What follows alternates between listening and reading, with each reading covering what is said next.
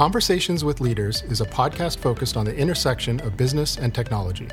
In this episode, we discuss the challenges and opportunities companies face as they shift their business to the cloud. Do you think it should be different depending on the economic period, or should leaders be thinking about transformation kind of in a consistent way no matter what the economy looks like? I've got a thought for you. I think when there's a slowdown, the first gut reaction on the part of companies is we got to cut costs, right? It's all about we got to cut costs. It's an emergency. But maybe a better way to think about it is we've got to become lean. We've got to cut waste out of things, because at some point you're going to have to grow back again. And if you're just cutting costs, you might be cutting the things you're going to need to grow.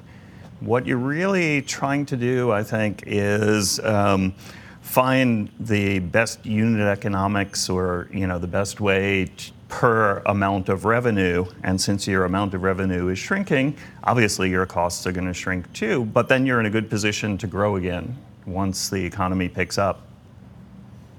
Yeah, some thoughts I have. Typically, when slowdowns occur, they tend to be shorter in nature. If you look at the last few recessions, they've been somewhat short in nature. So I think you got to be opportunistic as you get into these situations. Totally agree, Mark, around looking for the ways you can scale costs and expenses. But it's also a great time to acquire key resources in your organization. I know talent is a big resource we talk a lot about with companies, and really thinking about kind of what's the mission and the value prop of your organization and how can you acquire those resources. But also it's an incredible time where you can potentially get discounts on acquisitions as well. So I think having the mindset of growth and growing through slowdowns is an important mindset to have. When finance leaders see these periods, they tend to be kitchen sink periods, in quotes, where you can kind of throw everything in and have a little bit more forgiveness as you think about what you're investing in versus what you're writing down. So there's an opportunity during slow growth to really make investments that are the right long-term investments, even though it may disappoint shareholders or disappoint constituents. It's a really opportunistic time to make those big investments as you go through there. Yeah, I think in a way I would generalize. I mean, there is whenever there's a big change, it opens up opportunities, right, as well as threats and challenges. And a big disruption like a pandemic, all kinds of opportunities are opening up. There are new potential lines of business, acquisitions, as you said, places you can invest with a really good return. Yeah, and I think the time to be thinking about this is perhaps before the economic slowdown happens, right? So that you're prepared for it, so that you can take advantage of those opportunities. And I think if I'm hearing what you guys are saying, I agree. It's about becoming agile rather than necessarily shrinking or growing, gaining that capability of being able to shrink and grow at will, and being prepared for an economic slowdown, or even the opposite, when the economy bounces back. I mean, these things tend to happen in cycles. If you're prepared for it, then you can grow and shrink your expenses and your business and take advantage of opportunities. Yeah, I like to point out to customers that everybody did a great job ultimately responding to COVID, but the next disruption might not be like COVID, right? That was a very particular sort of a disruption. The next one might be another pandemic with different characteristics, or it might be a result of global warming, or it might be a war or trade war. There's so many possibilities for major disruptions. And how can you prepare for any kind of disruption that might ever come, right? It sounds a little bit impossible, but I think what Jake said is kind of the key. You got to build a certain kind of agility that lets you respond quickly when you see what the parameters are. I was just talking to a customer today who pointed out that in COVID, generally leadership was still available to make decisions. They weren't completely out of commission. And in a lot of disasters, that's exactly what you don't have. Somebody else has to take over and be able to run things. So that argues in favor of having autonomous teams and kind of distributed command and control. Yeah, and having good control over access and authentication and things like that, right? Because often what will happen is power will be transferred from one person to another, and the second person doesn't have access to the data they need, for example, or doesn't have check signing authority. They can't commit money, or something else they need to be able to do. Running like tabletop simulations can sometimes help surface these things, although really it's hard to predict how it's going to unfold in a real crisis. Right. I like how this escalated from an economic downturn to a full-blown catastrophe. Oh, yes. But scenario planning is really important, as we all know through our experiences, because you can't really plan for all of these scenarios. No. But having the right controls in place, as you mentioned, I know we talk to customers a lot around prioritization and the ability to have the right mechanisms in place to make those decisions. I love the autonomous teams. I know that I see a lot of customers struggle with the balance of central authority versus distributed authority and how to make decisions. I don't know if you've seen any best practices as you. Well, I think there's an art to it, right? And I think a lot of times customers and all of us tend to look at things in trade-offs, in terms of trade-offs, when, sometimes you got to challenge the premise of the question. Sometimes it's not a trade-off. Sometimes you can have both. I think oftentimes you can have both.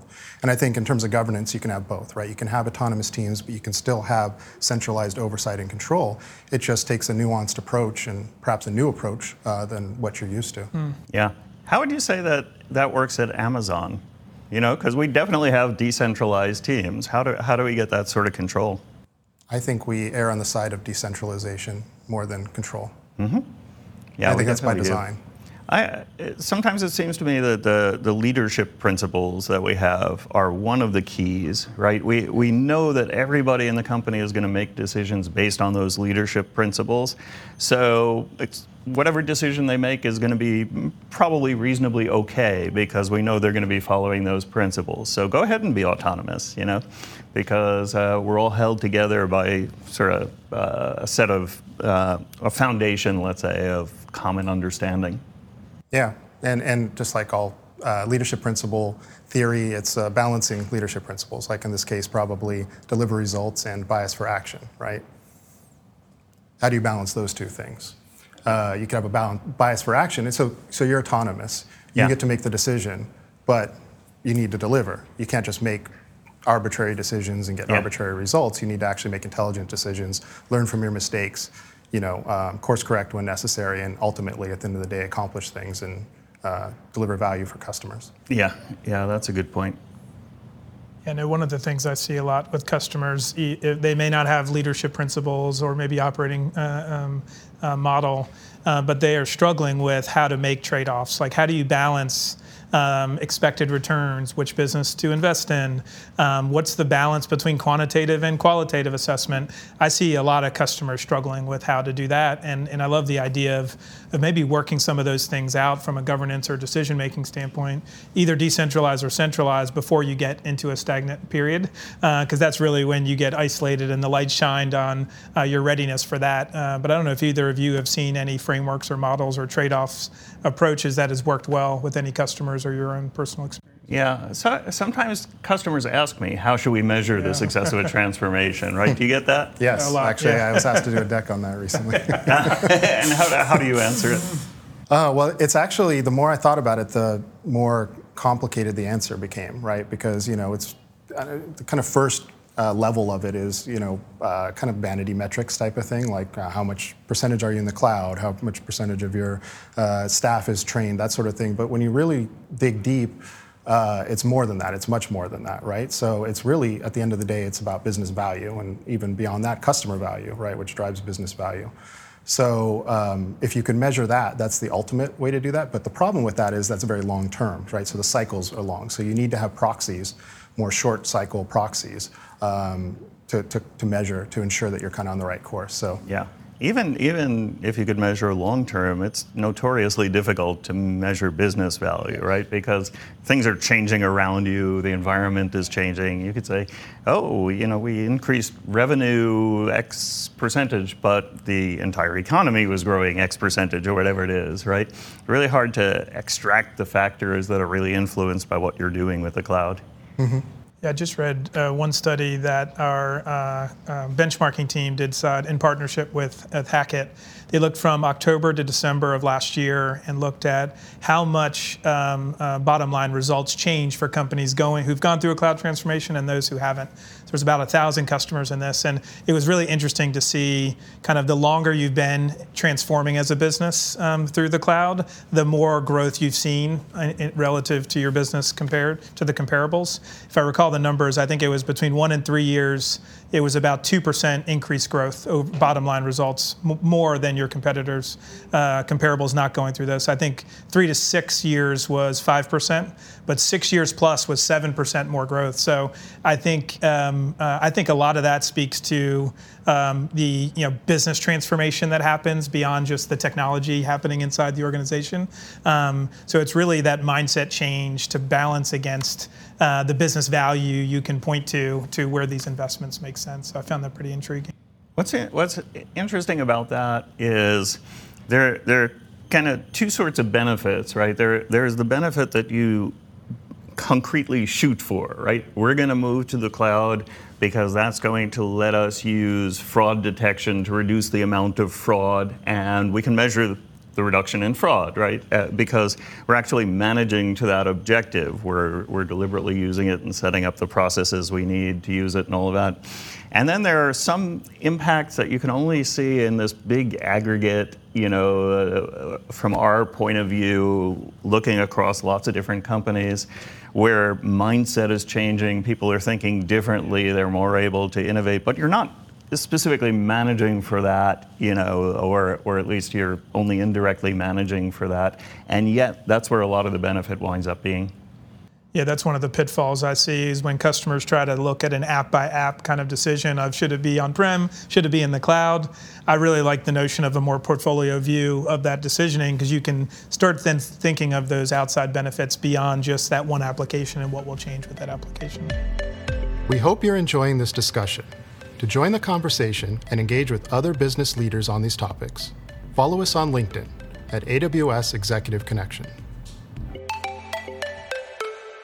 So I think if you're asking the question during an economic downturn, then perhaps you might be thinking about it a little too late. I think it's useful to think of these things before change happens. Like how can you prepare for change? How can you be agile enough to react to change and to adapt to the change that's happening, whether it be a downturn or any kind of change within the environment. Having a long-term approach before that happens and thinking about increasing your agility allows you to be prepared for a downturn or an upturn or anything unexpected. Yeah, maybe this is a question for Chris. I mean, the challenge often is if you're going to invest in agility, you don't really know what returns to expect, right? So it's often hard for companies to make a decision to invest in something that's just going to make them more agile or more innovative or something like that. How do you think about that as a CFO? Yeah, I think as you think about, transparency is really important. I know when I think about this because one of the big elements as you think about development and building new features and capabilities inside of organizations are either the agile teams or the number of developers, or the amount of data engineers. So understanding and having insight around where businesses are investing their IT capacity is really important from a financial standpoint, because the denomination I see with a lot of companies is around either through partners or in-house. How much development capacity do they have? And then how much do they have available that can drive new transformational activities? One of the topics I talk with a lot of customers is this balance between run and invest. And how do you drive as much efficiency and optimization on the run side, but also from a financial standpoint, where can we make investments? Where do we have capacity, and where are we directing that? So I know a lot of companies struggle with having insight around where their resources spend time and effort. And I know time tracking is a sensitive topic for developers. So I talk to a lot of customers about just having a high-level insight in maybe key categories or thematic bucketing within an organization, so they know where their capacities are developed and spending time, and they can then make the right trade-offs and decisions around that. Because if the capacity, you do need to draw it back, you need to then have insight around what trade-offs you need to make as you get there. That all sounds fine at sort of a high-level theoretical way of thinking about it. But if Jake came to you and said, we have these legacy systems that are holding us back from being agile, and we need to invest $100,000, to bring them up to date, what would you say? Yeah. I think there's one thing you always have to be sensitive is what are the financial dynamics going on in the organization? Yeah. So how well prepared from a capitalization standpoint are they to make those investments? But assuming you are positioned well as an organization and understanding where you stand, I think a lot of organizations, and what I would recommend to Jake is let's put all the data together. What's the investment that we expect to make? What's the value we can expect, both quantitative and qualitative? And then how does that compare to other investments where we can direct those resources? So I think using data to make decisions is really important. So while I would empathize with Jake, and I remember these conversations when there's finite capacity, but a lot of businesses want to make a lot of investments, how do you then make the decisions necessary to get there? You have to have that portfolio view. You have to have, while as much as you want to distribute autonomous decisions, there may be points where you need to group and have maybe the C-level make decisions around what are the best investments we can make at this point in time. But then you can decentralize back to allowing more autonomy. So I think it's like an accordion at times, depending on if you're growing and what the environment's like, but also how many priorities you have as a business. Because all of this needs to link back to your business strategy and the objectives you're trying to deliver. So while I would empathize with Jake around his desire to make the investment, I would want to make sure we understood what trade-offs would be necessary to get there. But taking a long-term view of that, and especially if the benefits are there, I would see what are ways in which we can even accelerate some of that activity to maybe realize that benefits even faster, especially when you're in those static times where growth may not be as strong as it has been in the past. So how would you answer that question if you wanted to make that investment, Jake? I think it's, in general, hard to make a business case for agility, right? Yeah. To your point. So I think what it requires and what I've seen be successful is to have an understanding that agility is going to help you in ways that you probably don't even understand today. I mean, that's the nature of agility. It's going to help you deal with things that you can't predict necessarily, or to what extent you can predict. So you have to have that belief that agility is going to help you, and then figure out a way to do it. And I think that you can cut out a lot of the analysis and a lot of the overhead with, not to say that business cases aren't a good thing, they typically are, but for agility specifically, we want to increase our agility in the future so that we can deal with the unexpected. If you try to quantify that with data, that could be a very difficult exercise. I think it could be a lot easier to just understand the reasons why agility is going to be useful to your organization, and then set out to increase that with the belief and kind of the faith that that's going to help you in the fullness of time. Yeah, I often tell the story from my work history before joining AWS. So for the audience, I was the CIO of U.S. Citizenship and Immigration Services.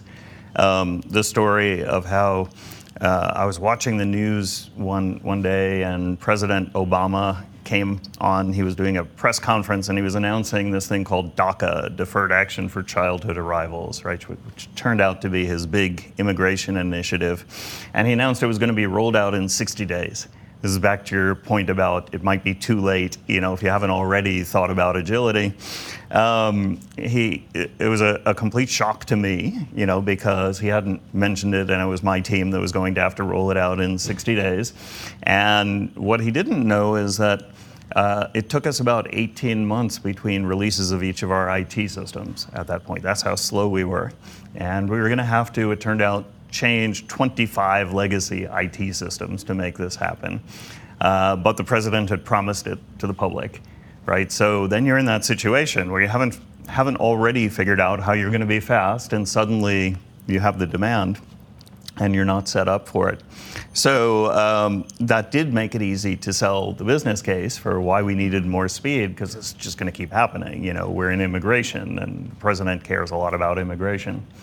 So even, in the government, often you don't have financial returns that you can measure or anything like that, but you have a keen sense of mission, and everybody understands what it means to accomplish mission. Yeah, and I think sometimes it takes not a crisis necessarily, but something like that, a big kind of vision or a challenge, right? And that was certainly the case for me when I was a customer at Live Nation. We got a challenge from the CEO to go all in with AWS in 12 months. So we weren't prepared to do that at the time. We had to find a way. And part of finding that way was becoming more agile in a general sense, right? Not necessarily agile methodologies, although those are a part of it.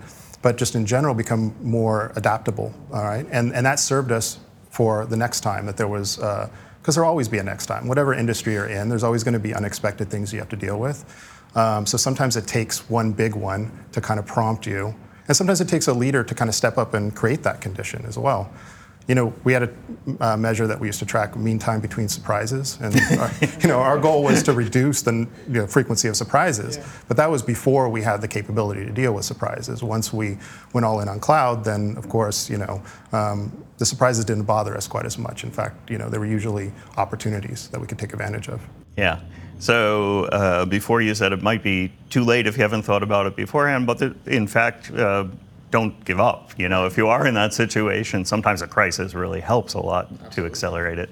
Yeah, and I know one thing I love about AWS is the focus on use cases and customer stories and customers learning from customers. So I think a great action you can take is really learning about businesses who have thrived during downtimes. Look at what they did that worked well, and then obviously adopt what works well into the culture of your company. So you don't have to have all doom and gloom if you're in this circumstance.